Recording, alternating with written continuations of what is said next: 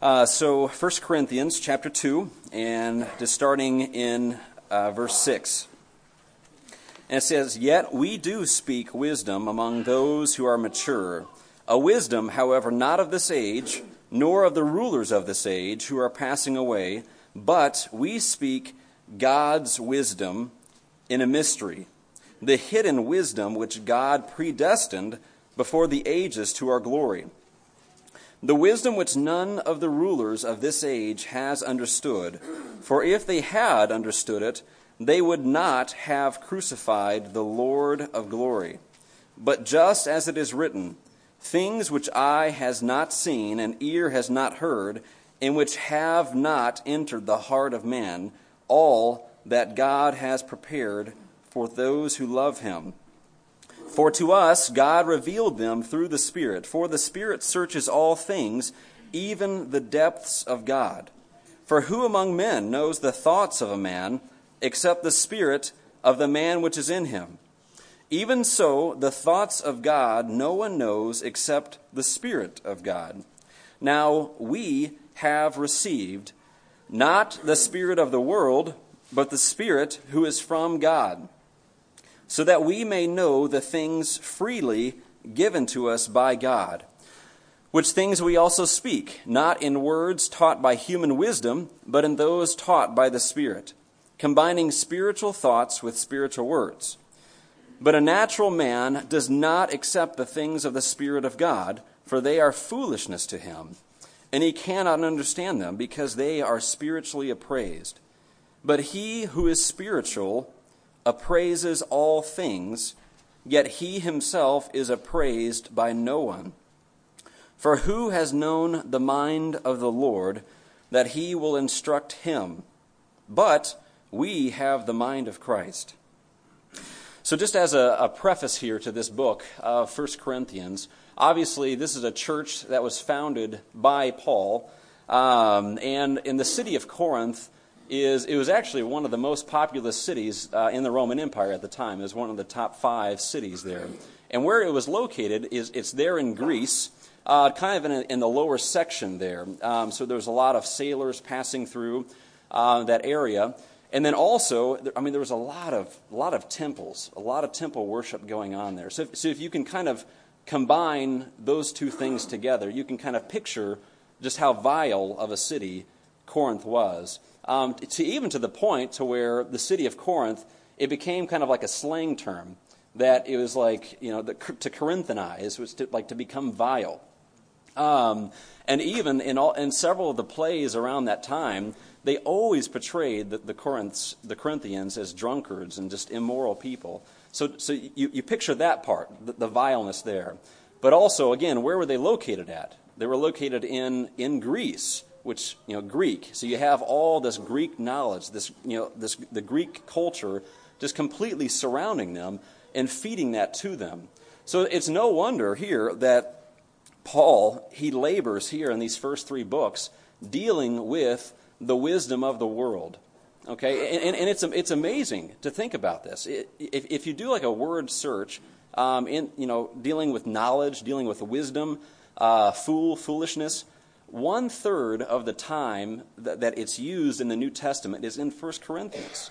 1/3, like wisdom, dealing with wisdom, like constantly he's talking about this, talking about the foolishness of the world, the wisdom of God. The foolishness of God is wiser than the wisdom of man. It's a constant thing, and this is what he's battling.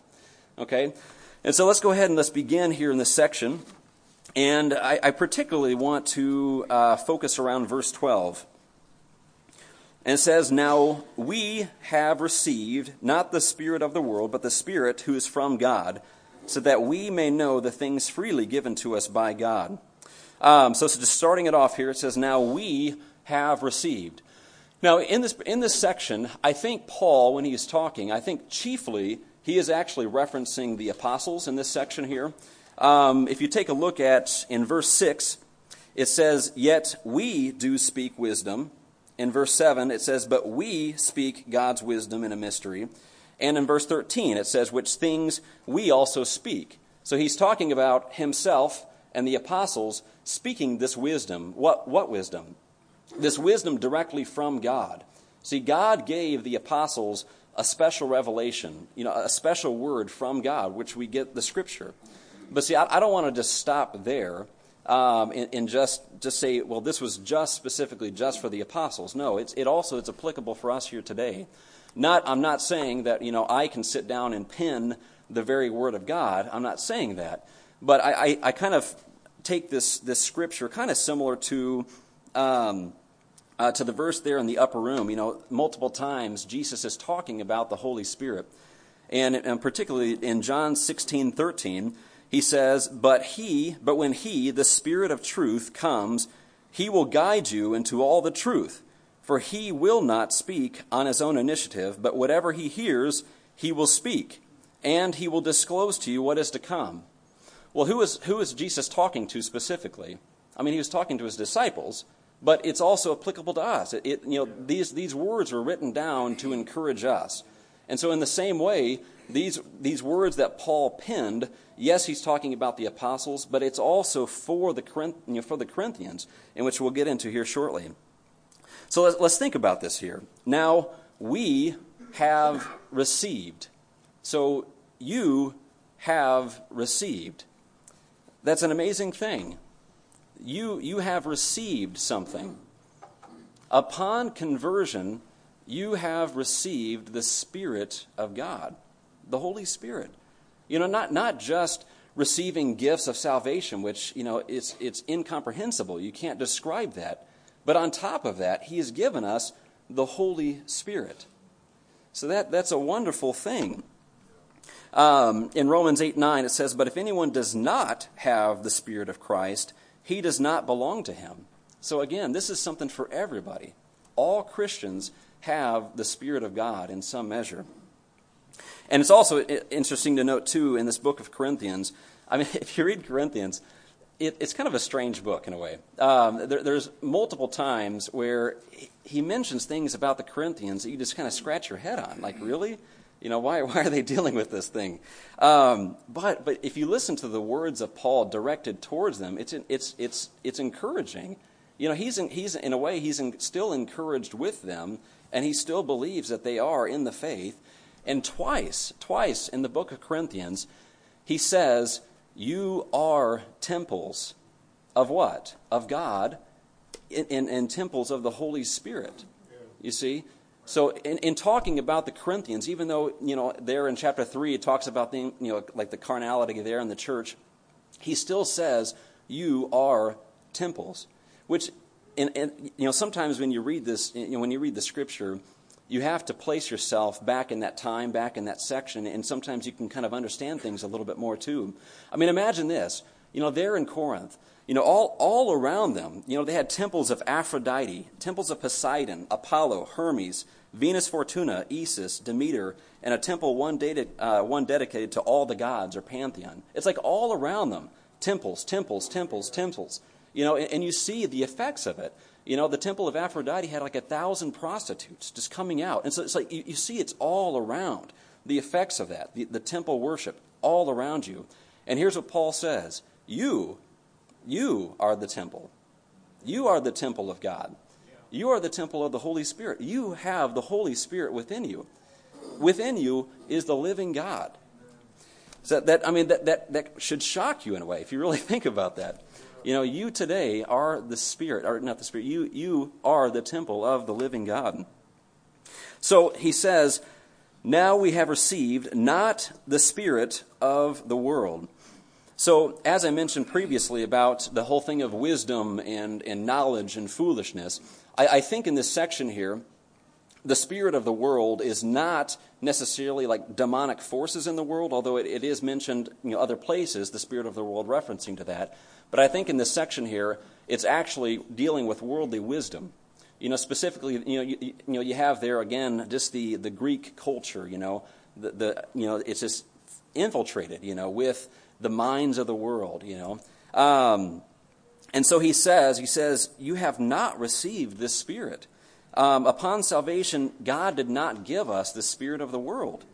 And what is this worldly wisdom? What is this spirit of the world? I mean, really, ultimately, it's anything that appeals to the fallen nature, to your fallen nature. In 1 John chapter 2, verse 16 through 17, it says, "For all that is in the world, the lust of the flesh, and the lust of the eyes, and the boastful pride of life, is not from the Father, but is from the world. The world is passing away, and also its lusts, but the one who does the will of God lives forever." So how do you define worldly wisdom? What is worldly wisdom? Anything that is the lust of the flesh, the lust of the eyes, and the boastful pride of life. Is that not? What does the world promote? It promotes self. It promotes me, I. It's all about me. That's what worldly wisdom is. You can sum it all up in that.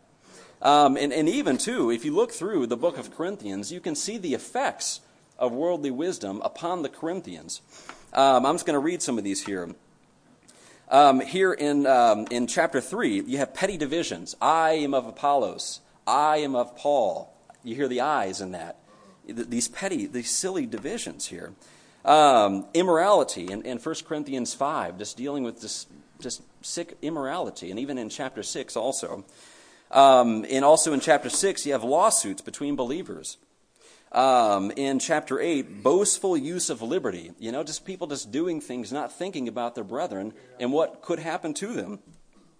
In 1 Corinthians 11, drunkenness and overeating during their meetings. Eating, as they gather together, taking the Lord's Supper, people getting drunk, people eating all the bread, eating everything, and not leaving some for other people. You see that? This worldly wisdom, this worldliness in them? I want more to drink. I want more, not thinking about other people. And I kind of wonder also, just in dealing with some of the gifts, he spent multiple chapters dealing with some of these gifts and talking about the disorder in the meetings. You have a gift of tongues, you speak it out, and this other person also, and it's like a contest. You see, who's the loudest, who has the best speech, or who has the most wisdom. It was just a competition. And so you also wonder also there in chapter 13, why did he pen that chapter in love, dealing with love? That's opposite of worldly wisdom. It's completely opposite. So wisdom of the world is just completely filled up with selfish attitude.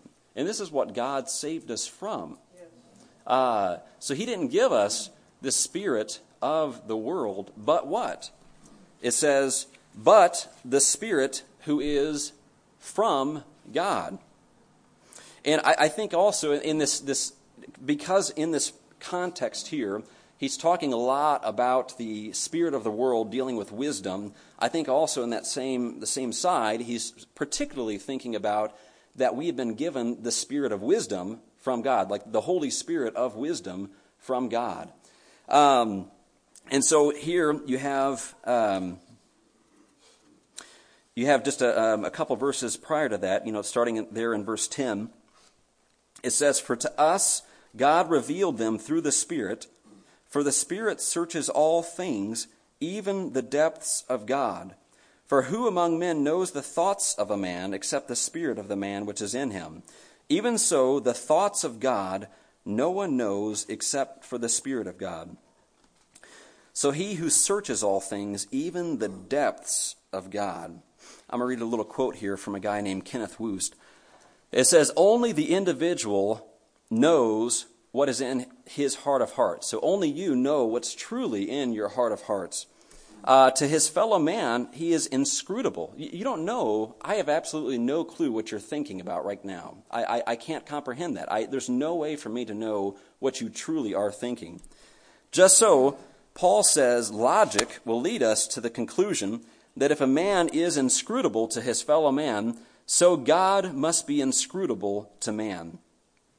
And just as only the individual person knows what is right, knows what is in his own heart, so only God knows what is in his own heart. Therefore, if man finds it impossible through scientific investigation and human reason to discover the inner secrets of his fellow man, it is clear that he cannot find out the mind of God by the same methods. The only way in which a person can come to know the inner heart life of another person is to have that person uncover the secrets of his inner life to him. It likewise follows that the only way in which a person can know the mind of God is to have God uncover his thoughts to man. Thus, Paul has demonstrated to these Greeks the absolute need of a revelation from God if we are to know what is in his heart. The first step, therefore, in the transmission of truth from the heart of God to the heart of the believer is revelation, the act of God in the Holy Spirit uncovering the things in the heart of God to the Bible writers, thus imparting the truth of Scripture to them. So he says again, the uncovering of things in the heart, in the deep things of God, in the heart of God, he uncovered these things in greater measure to the Bible writers, thus imparting the truth of the Scripture to them. So that's the first part. But obviously the second part is this, is here we have the Scriptures. I mean, how often do you just read over the Scriptures? You read it and you just kind of just glaze over it.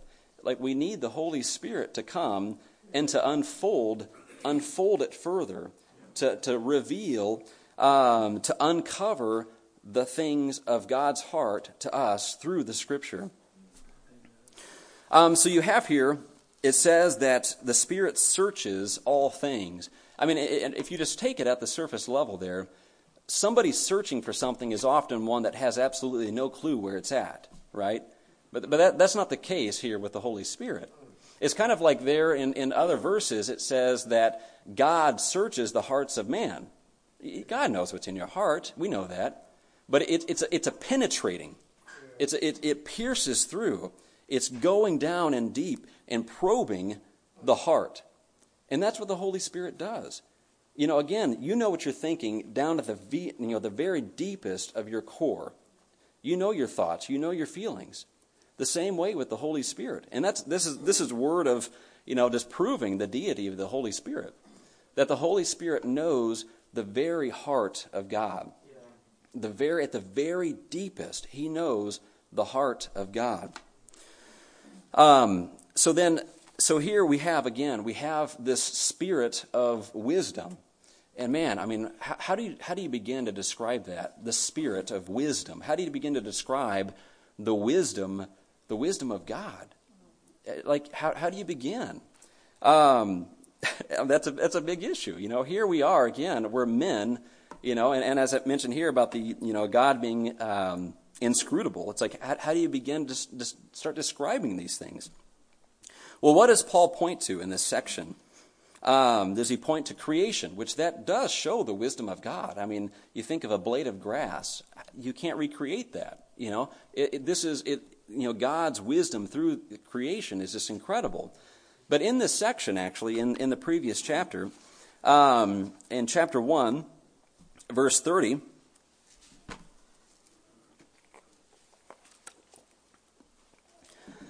he says, "But by his doing you are in Christ Jesus, who became to us wisdom from God." And here he gives three things that describe the wisdom of God: and righteousness, and sanctification, and redemption. You want to know the wisdom of God? Salvation. I mean, really, think about that. Here is the wisdom of God, salvation. God sending his Son on the cross to die for us, for our sins, that we might come to know him. I mean, you can unpack that for all eternity, and we will be unpacking that for all eternity. So the wisdom of God, the real sign, the real how God showed his wisdom is through salvation. And so you have there, Charles is here, he's going through Romans, and after all these chapters and talking about the gospel, and he mentioned this here this recently, what does Paul say? He says, "Oh, the depth of the riches, this richness here. What is this richness? Both of the wisdom and knowledge of God. How unsearchable are his judgments." You can never find it. You'll never truly grasp it. It's unsearchable. Are his judgments, and unfathomable his ways. You cannot fathom. You cannot begin to fathom his ways. For who has known the mind of the Lord, or who has become his counselor? Or who has first given to him that it might be paid back to him again? For from him and through him and to him are all things. To him be the glory forevermore. Amen. Again, words can't begin to describe God and his wisdom. All that you can do, again, is just to say, oh, yes. I mean, you describe more instead of the words from your mouth, but the words of your heart describes God more. I mean, because you can't encapsulate who God is. You just stand at awe at who God is. Oh, how marvelous. Oh, how wonderful. And my song shall one day, just sing it just one day, ever be? No, ever be. We'll be singing that forever. Oh, how marvelous. Oh, how wonderful is my Savior's love for me. That's going to be our song throughout eternity. Just singing that, again, understanding that, grasping just the glory of God's wisdom and salvation just throughout eternity. The infinite wisdom that God has. I just trying to think of an illustration with this. Trying to describe who God is. Trying to attempt with our words to get to this point of who God is. And I was thinking, I was reminded whenever growing up, I had 3 brothers, and we would go outside a lot and we'd throw the baseball around. Did that just about every day. And so we would go out there, and sometimes if it's just me or, any of us really, we would go out and we would throw it way up high in the sky. We'd throw it up as high as we can. And sometimes, I confess, the foolishness of it, sometimes you see this jet flying by in the air, way up high in the sky. And you're like, watch this, and you throw it up, and it's like, you think, oh, I wonder if they saw me. I wonder if they saw me throw this baseball. I wonder if they see that baseball. You picture the pilot driving. It's like, whoa, there's a baseball. And it's like the Bible. The pilot just doesn't even know. It doesn't even get close to really where he's at. He has absolutely no clue that you even attempted to throw a baseball at him. And so that's how we are with God sometimes. It's like you go in your words. You try to describe who He is, but it falls way short. But that's okay. God still, desires us to try to explain Him, and and He's obviously very sympathetic towards us in that. And so finally here it says, so that we may what? So that we may know. So why did He give us this Spirit? Why did He give us the Holy Spirit? Why did He give us this Spirit of wisdom? So that we may know. So that we may know the things freely given to us. This gift of knowledge, not only again did God open our eyes through the Spirit to first to discover Him and to discover our state before Him, but it's like He continually does that. He gives us the Spirit. Like there again, as I read previously there, the very words of Jesus there in John 16. But when He, the Spirit of what? The Spirit of truth comes, He will guide you into all truth, right? So there's truth, there's knowledge there. And so, again, God has given us this Spirit of truth. Again, to know what? Not just things, but ultimately to know Him, to get to know Him a little bit more. Is that the cry of your heart? Is that what you really want? We sing that song, to know Him is the cry of my heart. Spirit, reveal Him to me. To hear what He's saying is what? Life. It's life to my bones. To know Him alone. And so He's given us the Spirit so that we may know the things what? Freely. Freely given to us. Not hesitantly or begrudgingly. But God has given us the Holy Spirit to know Him more. And to know these things freely given to us. You have there in verse 9, it says, but just as it is written, things which eye has not seen, and ear has not heard, and which have not entered the heart of man, all that God has prepared for those who love Him. And you think about that. Things which eye has not seen. God has prepared things for you that you have never seen before, that you've never heard of before, that you can't even begin to grasp in your heart. You can't even begin to grasp the things that God has prepared for you, the things that God has already done for you. And as God unfolds these things that God has actually done for you, you haven't even begun to understand these things. So in conclusion here, why is this important for us? Why? Okay, so yes, God gave us this spirit, the spirit of wisdom, but why is that important? I mean, it's very important. Are you discouraged in anything? Are you discouraged in sin? Is this wisdom of the world entangling you right now? In your Christian life, are you plateaued right now? You're not moving very well right now.